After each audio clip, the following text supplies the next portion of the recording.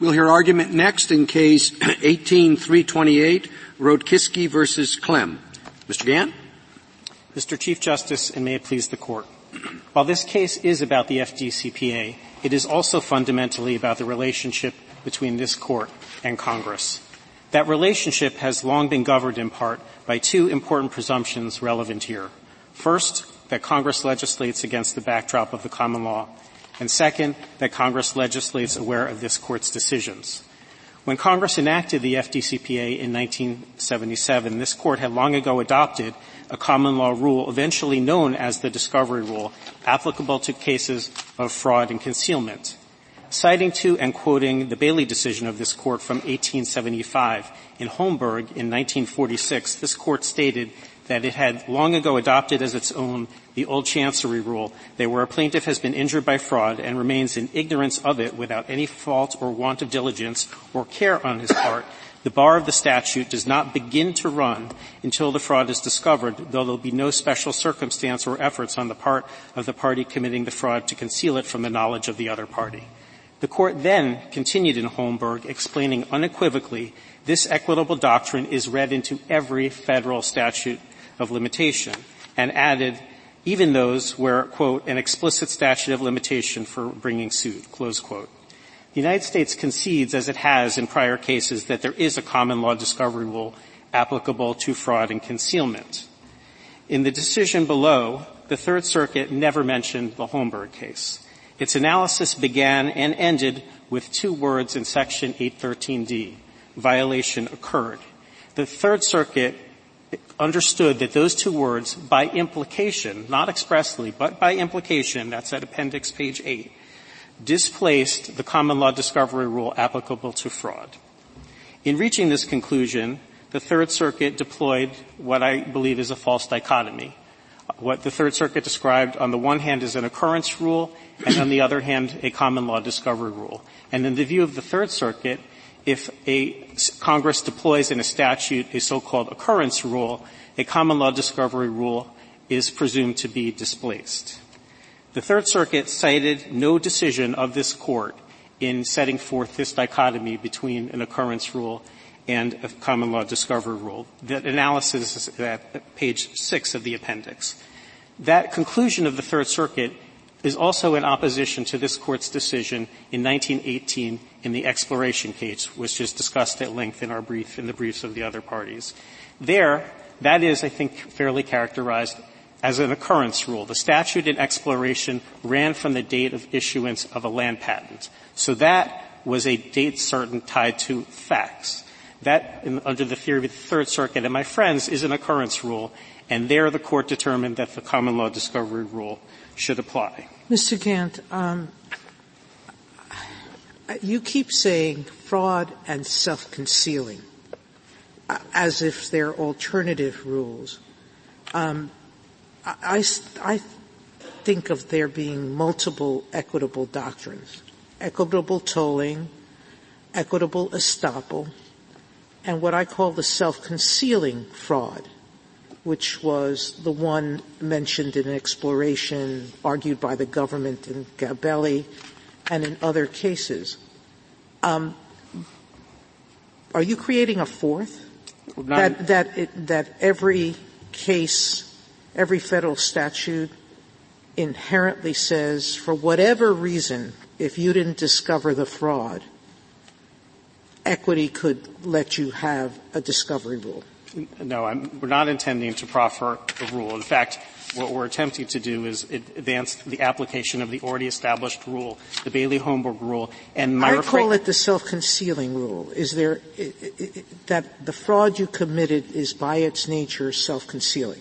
Is that an accurate way of stating that rule? I think so. We're not intending to differentiate. All right. Then what do you make of footnote 5 in the Third Circuit's opinion? Because 4 of the, I guess they're justices or judges there, judges would have remanded to allow the district court to consider whether he would be entitled to rely on this doctrine being the self-concealing rule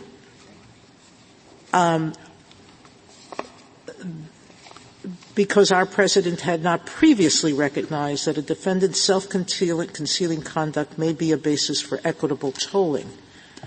That seems to me that they understood the same thing I did, which is that there might be a self-concealing rule, but that you had waived it. And that's why those 4 judges weren't voting to remand. How do you read that any differently?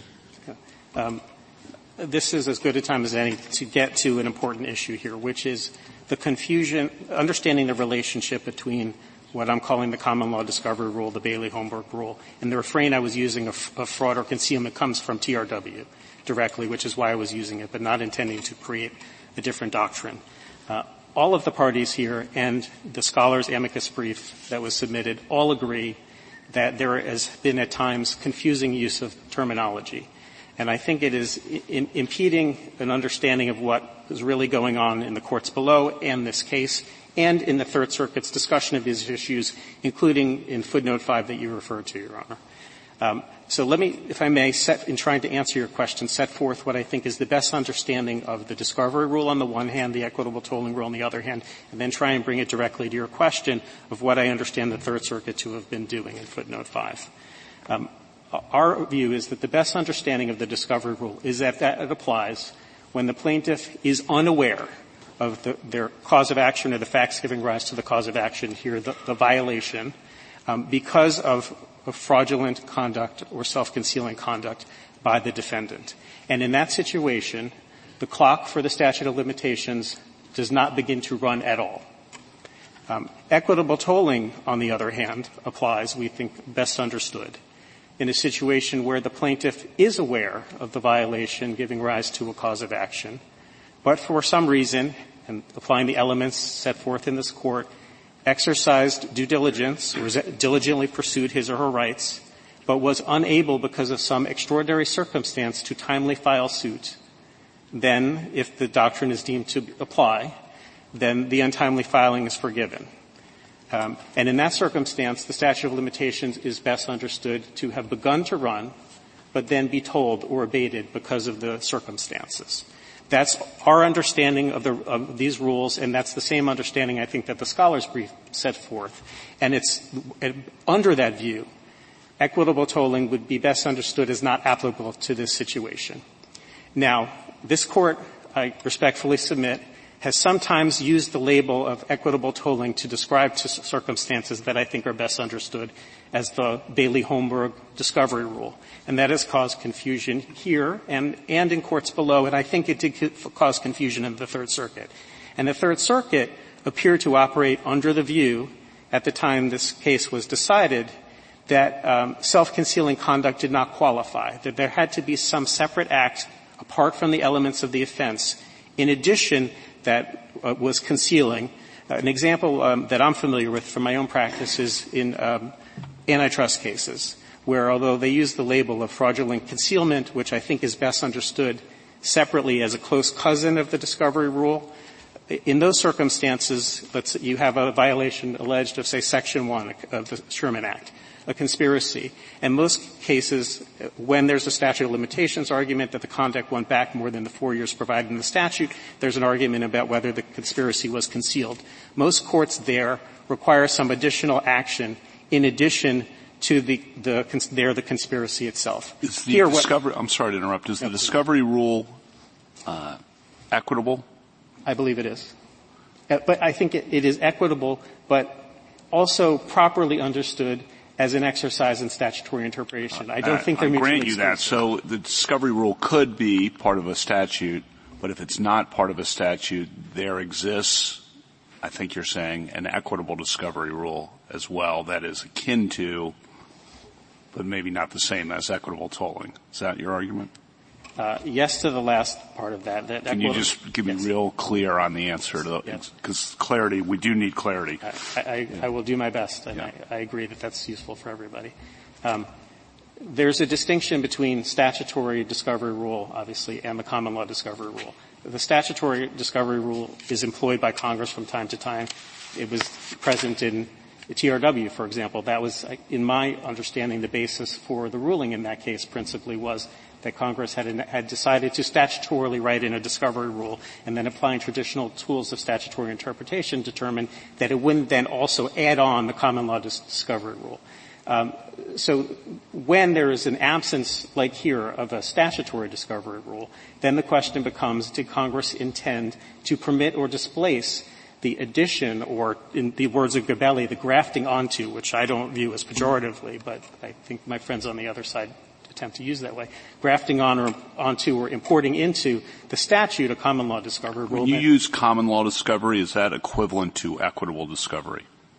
I think it's the doctrine that originated in equity, but also applied to cases of law. The Court said that back in Bailey. The doctrine had its origins in equity, applied to law, and it is applied, and here's where I think that it's both equitable in origins and I think in nature, but also fundamentally an exercise in statutory interpretation, because the touchstone is whether or not Congress intended to foreclose or permit the application of the common law doctrine to the statute in the absence of some express indication. Well, if you are arguing an across-the-board discovery rule applies to the FDCPA, I think the TRW weighs very heavily against you. So you could be arguing across-the-board discovery rule, or you could accept that there is a fraud exception. You seem to be arguing the first, that there's a discovery rule for all FDCPA cases. Justice Ginsburg, we mean the latter. So you accept the fraud exception, but then the government tells us that this case doesn't fit within the fraud exception. And it clearly does. So just to be clear, we're not arguing that every FDCPA action is timely so long as the plaintiff was unaware. What we're saying is that if they were unaware because of circumstances that fit within the Bailey-Holmberg framework, fraud that prevented the plaintiff from knowing about their cause of action under that long-standing doctrine, then the plaintiff is permitted to file out of time. It's not a violation. What happened here, serving the debtor at an address that was not the debtor's, that's not a violation of the FDCPA, is it? Unto itself, it might not be, but we have a very different circumstance in this case. So the facts that are alleged, and you'll recall that this case comes to the Court on a ruling on a 12b6 motion. So, of course, the Court construes accepts the allegations as true. The allegations as made and as understood by the lower courts were as follows. The respondent retained a process server to filed a complaint against my client. There was an affidavit of service filled out that said that the head of the household had been served, and that was false, and we allege, and the facts below assert that they had reason to know that that was false. So they filed a false affidavit of service, and that false affidavit of service was then the basis for a default judgment. So it's those two actions together, the filing of a false affidavit of service and then obtaining a default judgment on that basis, that we contend violates sections 807 and 808 of the statute, which are codified at section 1692 E and F. Those prohibits any false, deceptive, or misleading representation or means of pursuing a That isn't the issue. I don't think the issue is your basic claim a claim of fraud? And it doesn't sound it. I mean, who did you fraud? The judge? Yes, I've ever heard of a case brought under this where the cases that were brought where somebody said, give me your land and I will, because the land has gold or something on it. That was a lie. So buy my land. It has gold on it. And, they sell the land and it doesn't have gold on it. That's sort of fraud. Okay? But I've never heard of a fraud case. I'm not saying it may be actionable. I mean, it may be that you recover under the statute. It may be a bad thing, but it doesn't sound like common law fraud to me. So is there something where the person defrauded is a judge because the process server, rightly or wrongly, filed the wrong name? Yeah. But that's what you're saying is a common law fraud. Yes. And then what is the case that says a process server who fills in the wrong name and fools the judge is the person who hired the process server has committed common law fraud? Well, it's not. With respect, Justice Breyer, it's not just the process server, and the allegations go further than an innocent mistake. And the other side argues that this was an innocent mistake. I'm asking you, what here brings your case within the rubric of common law fraud? So if we had Lord Cook in front of us, you see, he would say, oh, I recognize this old man still recognizes that this is common law fraud. Right. That's what I want to know. And our allegation is that the knowing misrepresentation on the affidavit of service or reckless representation, we cite to laws like who represented? Who writes the representation? The process server or the other person? The process server signs effectively under penalty of perjury that the representations are true, they were false, and we can. And who makes the representations? The process server makes the representation. Is your client the process server? No, that's what is that their client? It is not. That was the next point, which was that then the attorneys are the ones who file the affidavit of service, which we contend they had reason to know was false, and then the attorneys then prosecute the case in obtaining. No, I know the latter part. I got the latter part. Right. That's the harm. But the fraud consists of an attorney knowingly accepting the false statement of a process server. Yes. Now, the closest case that you have found that calls that activity common law fraud is? We didn't look for a specific case, Your Honor. No, you didn't, because it's so obvious that it's common law fraud? Well, if you may not find this satisfactory, but we weren't the only ones here who thought that this constituted fraud. The Solicitor General's brief, I believe it's at page 26. No, I'm not that. I'm just trying to find it out for myself. Well, and I'm not certain. That's why I'm asking. Right. And so the Solicitor General called this akin to fraudulent concealment. Akin to. Now wait. Well, that's a totally different thing. Your discovery, look, my Bible on this is Judge Posner's opinion in the Cotta case. Mm-hmm. So if that's wrong, you better stop me now. But I've read that. I don't know whether it's wrong because I haven't read it, so I won't stop. Well, it's a very good list of all these different doctrines, equitable estoppel, equitable this, and there are like 6 of them or something. Mm-hmm. And one of them, the thing that you're talking about now, is a special thing called, what's it called? Undiscovered fraud. Now, I thought an element of that is that the basic underlying thing is common law fraud. And that's what I'm trying to investigate now. That if you have nothing more to say, I have nothing more to say, because if I knew more about it, I wouldn't ask the question. I don't have a case. I wish I did. Obviously, that is something that could be, and we respectfully submit, should be addressed on remand. Not only the Solicitor General, but one of the amici, the major trade association for the creditors, the ACA, also acknowledged in their brief that what's at issue here, it has a name. It's called sewer service. It's so prevalent that it has a name. There was testimony before Congress when the FDCPA was enacted. A representative from the FTC came to Congress at the beginning of the hearings that led to the enactment of the statute, and in August of 1976 said that this phenomenon, which is at issue here, sewer service, is a major problem in many urban areas. But you said the statement was the process server. The process server was told by the creditor, serve process at this address.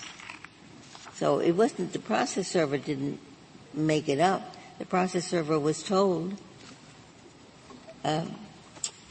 where the process should be served.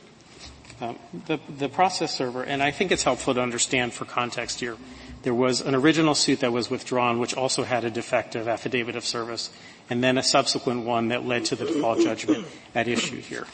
It was the same process. Still, the process server was just following the directions of the person who who engaged the process server? Well, they were certainly following the direction to serve process. There's nothing in the record that indicates the substance of the discussion.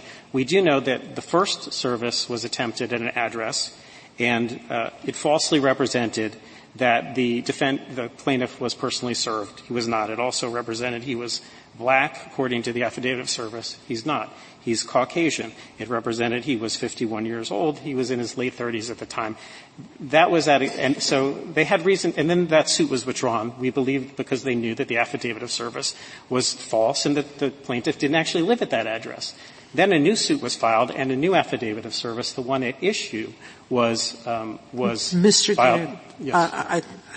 I know it is terribly confusing because of the confusion of the use of terms. That's why I called it a self-concealing fraud. Yes. It's not the violation at issue that's self-concealing. It's how the violation came about could be by self-concealing fraud, correct? Yeah. Isn't that your point? Yes. We believe that the common law discovery rule, the Bailey-Holmberg rule, can apply either if the fraud is an element of the offense, right, which it effectively is here under our view under subsections E and F, or it can be separate and apart in addition to the elements of the offense. So here, there have been several questions, so I want to, if I could, just make this clear, because I think the facts are important, and they should be addressed on remand. And we're not saying we win on remand. The other side will get to make its arguments, including that we don't fit within the contours of fraud. But we believe that this is close. What the decision below was, you don't get a common law discovery rule applied to this statute, period. That was wrong. That should be reversed, and we should have an opportunity then to have arguments about these issues, whether the approach of the view of Justice Breyer is right, or at least you're arguing for argument's sake, the view of Judge Posner that this might fall outside common law fraud. We don't think it does. We cited Black's Law Dictionary. In my view, this falls squarely within the contours of common law fraud as described in Black's Law Dictionary, which is a misrepresentation. It was a knowing misrepresentation of the court. They served at an address that they knew was not his. They said they served the head of the household, and that was false. And then they used that false affidavit sworn under oath. The attorneys then went into court and used it as the basis for obtaining a default judgment, which then prevented my client from obtaining a mortgage, which he still doesn't have to this day. You've referred to remand a few times. I think the other side's argument is that the statute itself does not have a discovery rule, and that any equitable discovery rule, or as you're terming it, common law discovery rule that might exist unless Congress expressly displaces it, was not raised in the Third Circuit. Your response to that? I'm sorry. What wasn't raised in the Third Circuit? Equitable discovery. It is true that equitable tolling per se was not addressed in the Third Circuit. But Holmberg and Bailey were both cited to the Third Circuit, and at the time it was clear in the Third Circuit. I think what they're saying, and this may not be a winning argument, but I just want to get your response to it. I think what they're saying is those were raised in the context of statutory interpretation.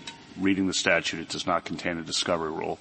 There may be still an equitable discovery rule, but you didn't separately, I think they're saying this, you didn't separately raise that kind of equitable discovery argument. Your response to that, is that wrong? They are wrong in their understanding of the operation of the two words violation occurred and its effect on whether the common law discovery rule applies. We say that language is inconclusive with respect to the question of whether or not Congress intended to permit or preclude the application of the common law discovery rule, and we then urge the Court to apply traditional tools of statutory interpretation to look to the statute's purpose, to eliminate these debt collection practices that are prohibited, the structure of the statute. We discussed this at length in our briefs, and based on those factors, we believe it's clear that Congress would have intended for the common law discovery rule to apply to this statute. And what about your petition in this Court? Because as I read your petition in this Court, it was more about the general statutory interpretation question, whether there is a discovery rule that applies generally in this statute, than it is about whether certain equitable exceptions might continue to exist. Yes. You're referring to the petition for certiorari? The petition for certiorari clearly presented the discovery rule for consideration. And well, but again, what did that mean? Well, as I read the petition, it really did not address whether there was an equitable exception of the kind that the Third Circuit might have thought had been waived. Well, that certainly wasn't how it was intended. No, you may know I didn't draft that. As I don't read it that way, and I know for certain that was not intended to exclude that. May I finish? Sure. What was intended with the petition was to raise the question precisely as I attempted to present it this morning, which is whether or not Congress intended to permit or foreclose the application of the common law discovery rule to the statute. And we contend that Congress clearly did not intend to foreclose it. Thank you, counsel. Thank you.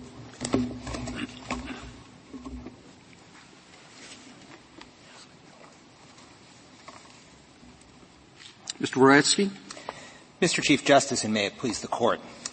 Mr. Gant and I agree that this case is about the relationship between this Court and Congress. Congress provided in the FDCPA that the statute of limitations would begin to run when the violation occurs, not when it is discovered. That answers the question presented in the cert petition. The plain meaning of violation occurs concerns when the defendant commits the violation, not when the plaintiff learns of it. Unlike more ambiguous phrases like claim accrues or liability arises, violation occurs simply can't be read any other way. And we know Congress itself understands violation occurs that way because in other statutes, including the 1978 Right to Financial Privacy Act, Congress used the phrase violation occurs to distinguish an occurrence-based limitations period from a discovery-based one. Is your position simply did I let you finish? I think you still have a little time left, don't you? Sorry.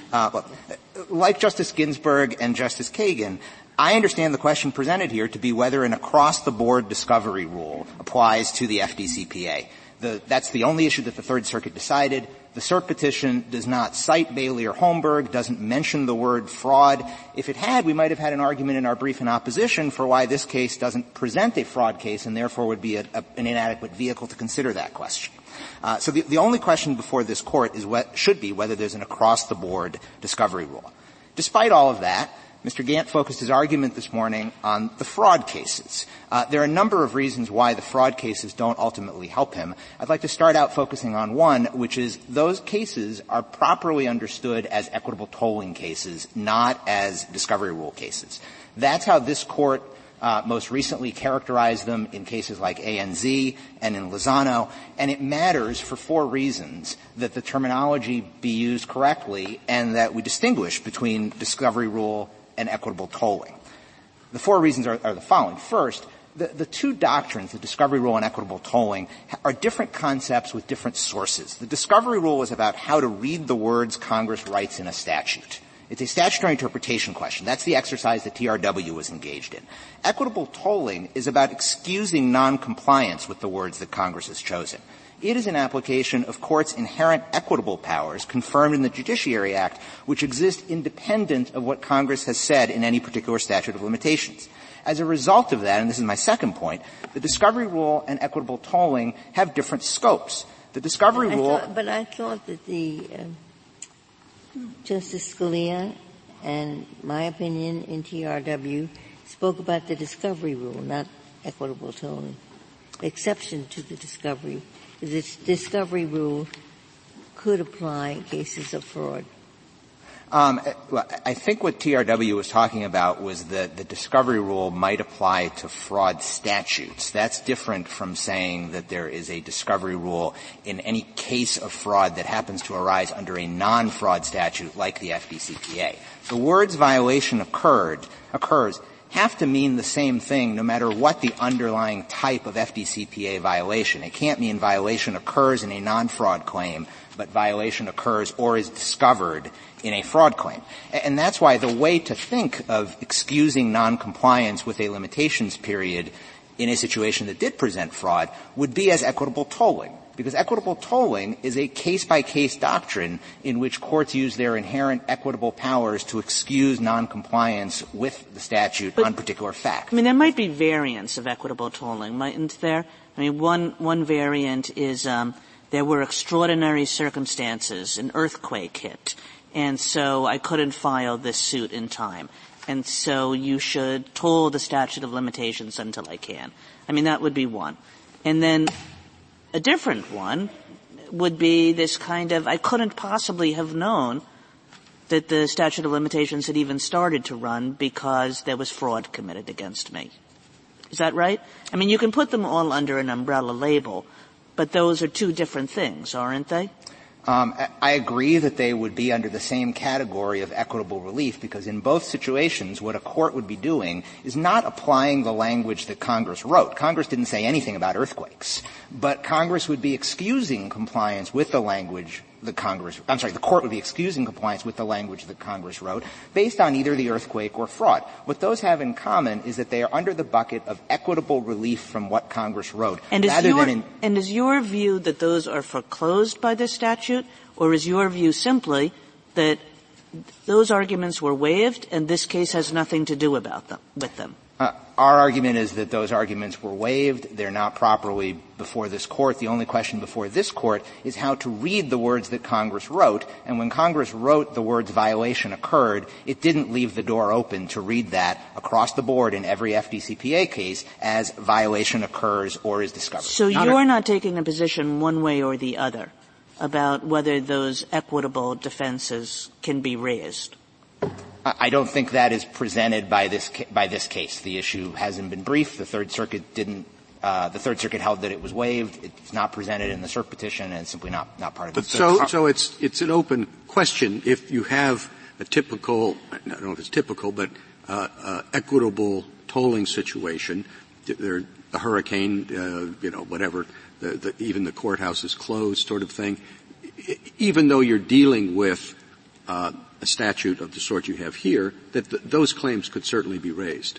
Or at least you think it's an open question. We are not arguing that that's foreclosed by this statute. We're saying that issue is simply not presented by this case. And similarly, the Bailey kind of equitable rule. You're also saying you're also saying that you're just not saying. Well, we're saying that it wasn't preserved and therefore is not properly before this Court at this stage. There's no reason to remand on a question that all members of the en banc Third Circuit Court held was waived. 4 members went out of their way to point out in footnote 5 that they would have remanded if only it had been preserved, but it wasn't. But I suppose what you have to maintain, though, is that equitable tolling has a higher or different threshold than simply a discovery rule. And that is actually, I said I had 4 reasons why I think the discovery rule and equitable tolling are different doctrines. That's the third of them, is that I think equitable tolling has a higher bar. Equitable tolling applies only in extraordinary circumstances, which, as this Court said in Rotella, which distinguished between the discovery rule and equitable tolling, that's a virtue of equitable tolling, that it's the exception, not the rule. If the Court is going to exercise its inherent equitable powers to override the language that Congress has written, that should be something that only happens in unusual, exceptional circumstances. My recollection of Cata and so forth. 1, the statute might provide for tolling. That's the argument in front of us. You say no. He says yes. You're going on the words. A second basis would be equitable tolling. The courthouse blows up or so, hurricane. That's not here.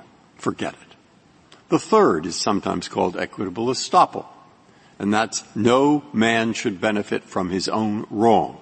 Now, that might apply here, except for the fact that the Third Circuit said absolutely waived, he never raised it, and so forth, and he doesn't even claim he raised that one. But there is a fourth one, and the fourth one, which Justice Scalia said in this case, is out of Bailey, which applied from Lord Cook or something and is of ancient origins, and that's if your basic claim is a claim of fraud. If your basic claim is a claim of fraud, there is a tolling rule. Now, 1, was that ever raised clearly? Probably not. 2, is the basic claim here? It was a claim that this is an uncollectible debt, not that it was a fraudulent debt. I take it that the basic claim was not fraud. But I'm not sure on either of those points. So should we send it back on those points? No, and let me unpack that question and make 3 different points about it. First, the Bailey line of authority as Judge Posner described it in that Seventh Circuit case, still fits within the category of equitable relief from the statute rather than interpreting the statute. Yes. And the only question presented in the cert petition, set aside even what happened in the Third Circuit, in the cert petition here is the question of statutory interpretation. The cert petition doesn't cite Bailey, doesn't mention fraud. It would be quite out of the ordinary for this Court to remand for consideration of a question that the lower court considered waived and didn't decide, and that the petitioner didn't even raise in the cert petition itself. So that's one answer. In a second point. But if we don't agree with you that this is under the rubric of equitable tolling, I mean, I thought Justice Scalia was very clear when he said the discovery rule as a general matter doesn't toll when your statute of limitation triggered by the the occurrence of the violation.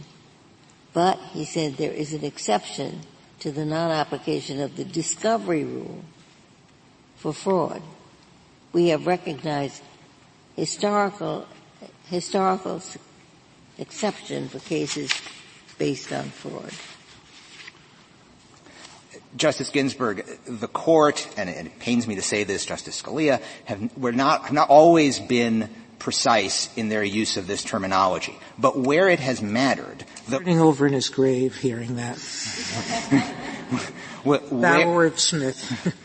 Where it has mattered, where it has been dispositive of an issue such as in ANZ, the Court has been careful to distinguish between equitable doctrines, equitable tolling, and the discovery rule. And that is really the only way to read these cases, Bailey and Holmberg and Exploration Co. They are best understood as equitable cases because throughout those opinions, the Court is talking about the exercise of traditional equitable powers.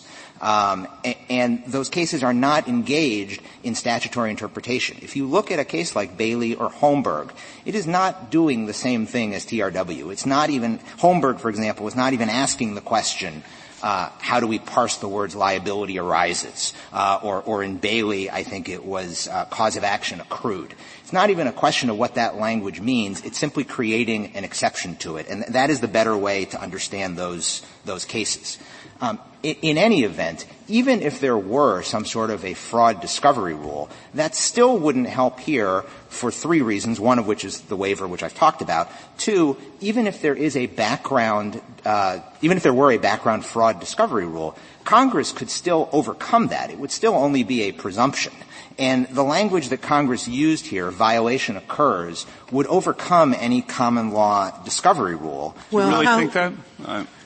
If a patent issued, which is like when a violation occurs,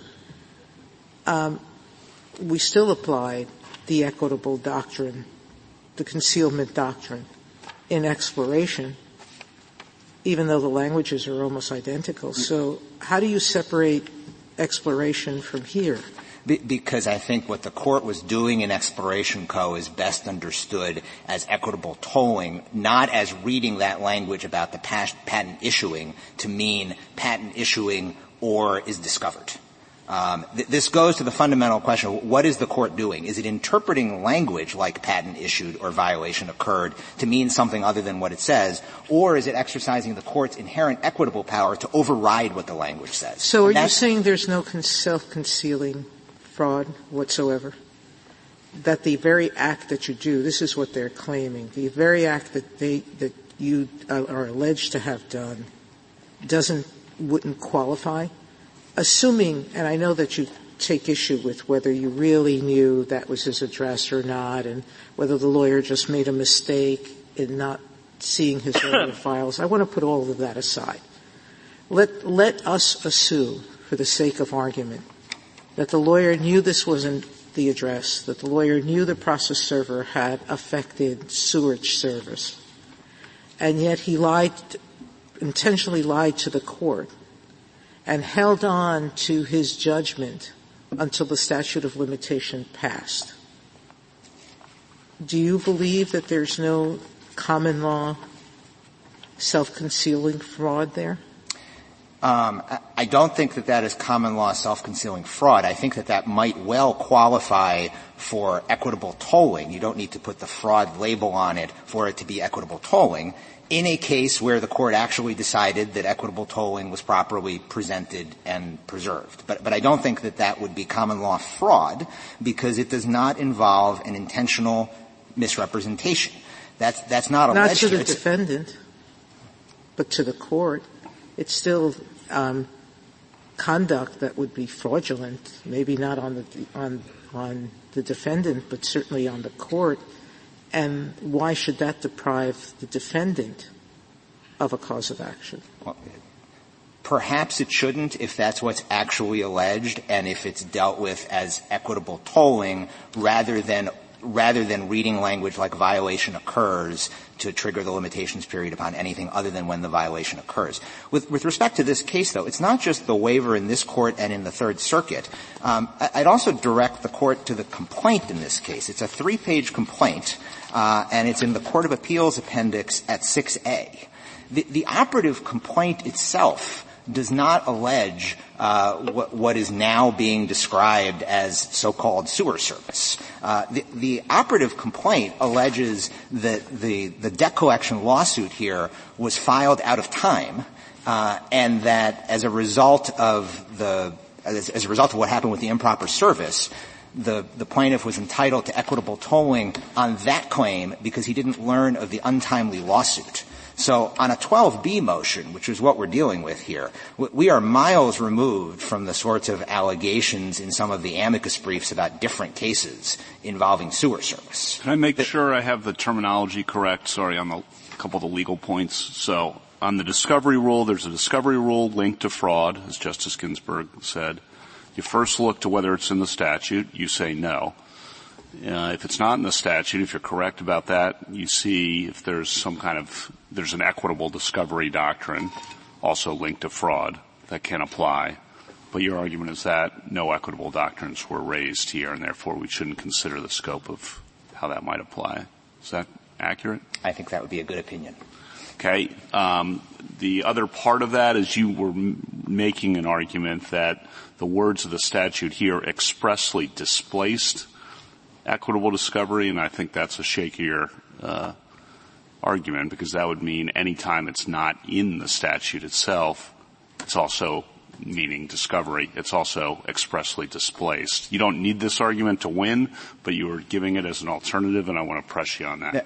So that's actually not the argument that I am intending to make. Okay. I don't think that Congress needs to expressly say no discovery rule in order to foreclose the discovery rule. If you had more ambiguous language, in order to foreclose an equitable doctrine, you don't think that Congress has to say no equitable doctrines. But even for the statutory discovery rule, I don't think Congress has to expressly foreclose a statutory discovery rule in a situation where, let's say, you had language. I agree with you on that on the statutory discovery. Okay, so I'll just assume I'm with you. Okay. But there still exists, I think you just said, a kind of equitable discovery rule unless Congress has displaced that. And I would assume there's a higher bar for Congress to expressly displace the equitable discovery than there is for whether it's in the statute in the first place. I agree. And the only tweak that I would make to, I think, the way that you've formulated all of that, I view the equitable discovery rule just as a species of equitable tolling. Got it. If, like Judge Posner, you want to list out all 7 different kinds of equitable doctrines that allow a court to override what Congress has written, that would be one of them. But I think the more helpful way to think of it is that there are 2 categories. There's statutory interpretation. What has Congress provided as the rule to apply across the statute in every FDCPA case? As to that question, violation occurs means violation occurs, not discovered. Then there's another bucket of various equitable doctrines that can be invoked under the court's authority to override statutory language. So none of those are presented. I think that distinction is helpful, but I want to push back on it a little because it's all statutory interpretation, isn't it? I mean, as long as we understand that Congress could say, and no equitable doctrines shall apply either, then in some sense we're doing statutory interpretation even when we say that Congress didn't displace equitable doctrines, aren't we? Sure. There's always the question of whether Congress has overridden the longstanding equitable power of the court to itself override the statutory terms that Congress has used. So there is a statutory interpretation question there. But the difference between the equitable doctrines and the discovery rule, as I'm using that term, is that there is a presumption in favor of the availability of the court's equitable powers, and there's a higher bar that Congress has to use in order to foreclose that, if we're in the equitable bucket. You need something akin to a plain statement to get rid of the equitable doctrines in the statute. You probably are going to frown on the phrase plain statement, but something clearer.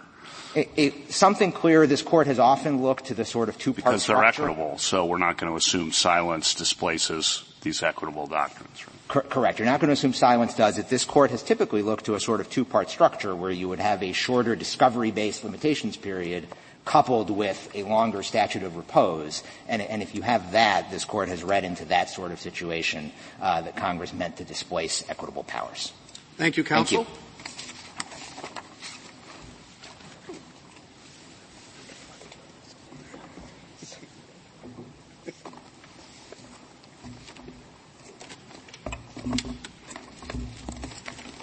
Mr. Bond?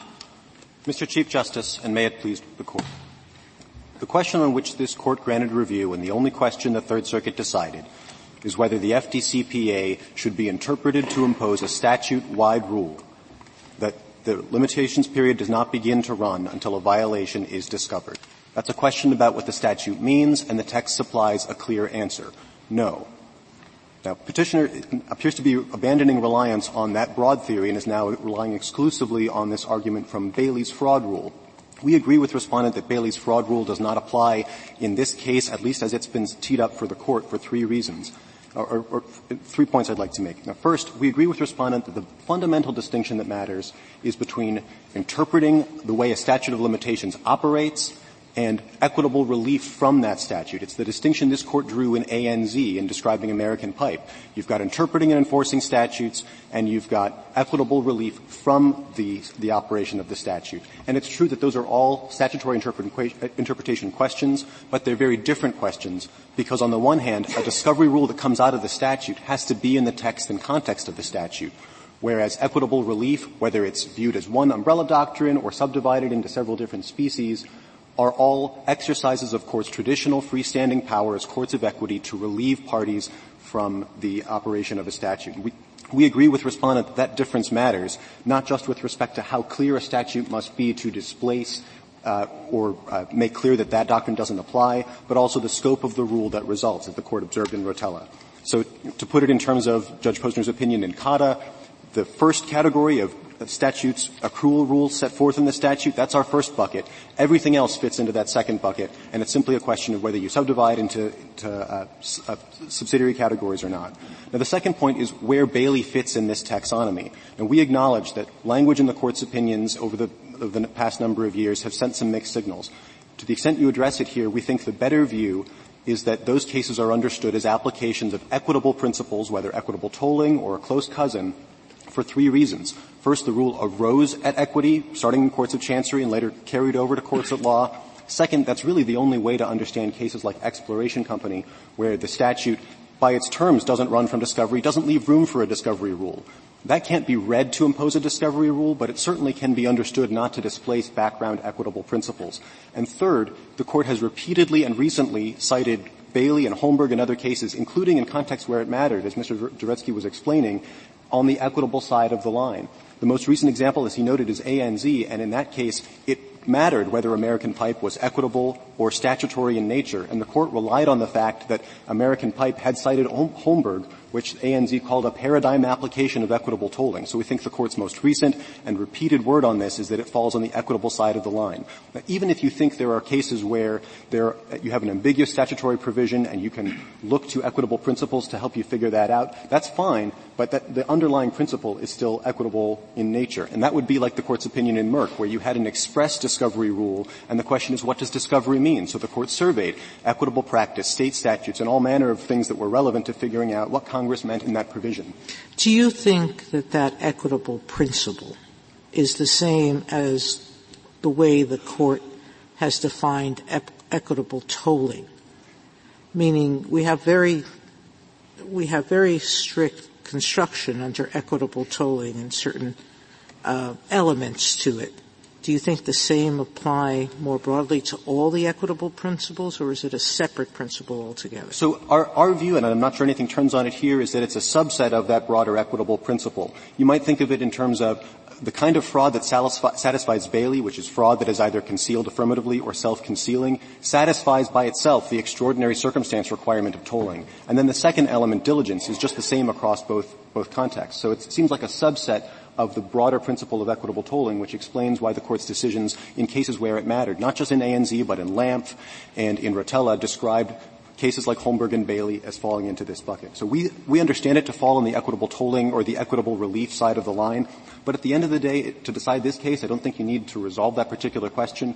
If it's any kind of equitable relief, I think Petitioner has disclaimed reliance on that and certainly didn't present that below or in the petition. But even if you think it's a statutory rule that could be read in to every statute, we don't think this falls within the category of fraud claims. As Mr. Drevetsky was explaining, I don't think the complaint here, the single allegation that concerns improper service, paragraph 14 of the complaint, doesn't allege any kind of misrepresentation, isn't premised on fraud.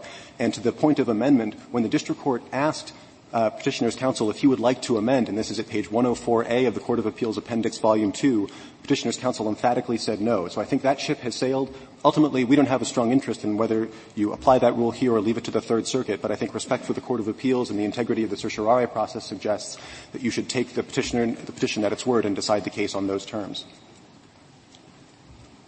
The Court has no further questions. I have one. Why does it matter that it is a fraud claim rather than whatever the claim is, fraud has been used to prevent the plaintiff from noticing it? So if you understand Bailey as an application of more general equitable principles that grant relief not just from fraud but from fraudulent concealment and other kinds of extraordinary circumstances like the earthquake, then we don't think it does matter. Bailey, I think, is best understood as applying those general principles in the particular context that was recurring at the time of fraud claims. So if you understand it that way, there's no rigid boundary. Bailey is simply explaining how those general principles apply in a particular setting. If instead you understand Bailey, however, as a rule of statutory interpretation that departs from the way we ordinarily read statutes, then we'd suggest you should apply that exception, that departure, on its own terms rather than expanding it, as I think Petitioner had suggested in the briefing. But again, if you understand it as an application of equitable principles, you don't need to draw a line between the gravamen of the underlying claim, which is what Bailey focused on, the object or foundation of the suit, or other examples like Holmberg, which wasn't a fraud action but involved fraudulent concealment. If you view those cases of a piece as involving general principles of equitable relief, then everything hangs together. The Court has no questions. Thank you, counsel. 5 minutes, Mr. Gant. Thank you, Mr. Chief Justice. Perhaps ambitiously, I will try and quickly make 5 points that I hope address some of the questions raised by the Court this morning. First, there's no question that this Court, although when Bailey and Holmberg were decided it didn't use the label discovery rule, in more recent cases like Merck and Gabelli, has clearly identified a discovery rule which I think under the best reading is separate from equitable tolling.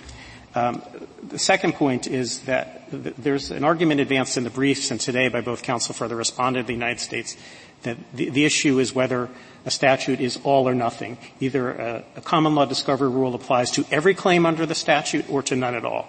That view is unsupported and contradicted by Bailey exploration and Holmberg itself. Bailey was a bankruptcy act case. Exploration dealt with a statute concerning land patents, and Holmberg concerned the Federal Farm Loan Act. Those were not cases. The Holmberg-Bailey rule applied to a subset of cases under the statute where the doctrine otherwise applied. It wasn't all or nothing, as my friends suggest.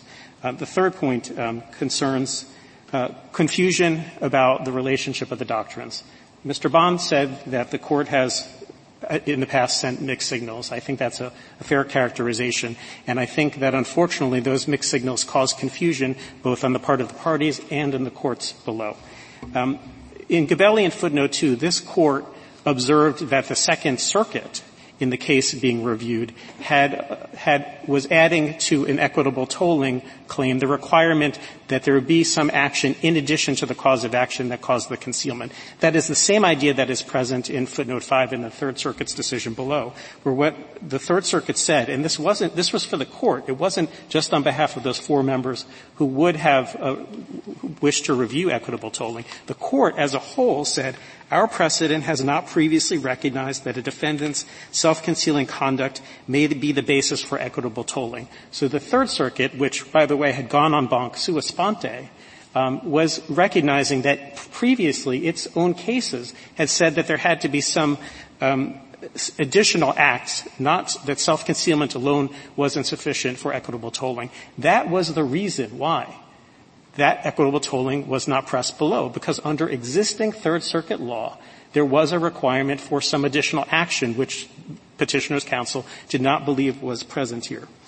The next point concerns this question of whether the discovery rule is a matter of an exception, an equitable exception to a statute which is imposed by courts themselves, or whether it's statutory interpretation. The touchstone in either case, as Justice Kagan, I believe, was alluding to, is congressional intent. And we believe that Congress here, when you look at the statute as a whole, not ignoring the language in 813D, but the statute as a whole, including its purposes, including its exhortation that it wanted to eliminate the practices at issues, clearly would not have meant to foreclose a lawsuit by which presented facts like Petitioner's facts here. The final point I'd like to raise concerns one other point related to that. I believe I heard counsel for the respondent say that under his view, the discovery rule is a subset of equitable tolling. I could understand why one would come to that view given the confusion in the doctrine. I've set out a different view which we think is the better understanding. But if their view is correct, then I don't know how they can argue it was waived. If the Holmberg-Bailey rule is a subset of equitable tolling, we pressed the Bailey-Holmberg rule below. Those cases were cited in the supplemental briefing after the court decided to go en banc. So I think the assertion that the arguments that we're presenting here were waived are incorrect. The final point concerns respondents' challenge to the sufficiency of the complaint. The district court in the Third Circuit here understood exactly what was at issue. I must candidly acknowledge that the complaint here was not a paragon of clarity. It could have been done better, and if we were given the opportunity on remand, which we would because Rule 15 provides for a liberal amendment of pleadings, we would make clear that the challenged conduct violates 1692 E and F of the statute, which we believe clearly falls within the ambit of the common law discovery rule. Unless the Court has further questions, I thank you. Thank you, counsel. The case is submitted.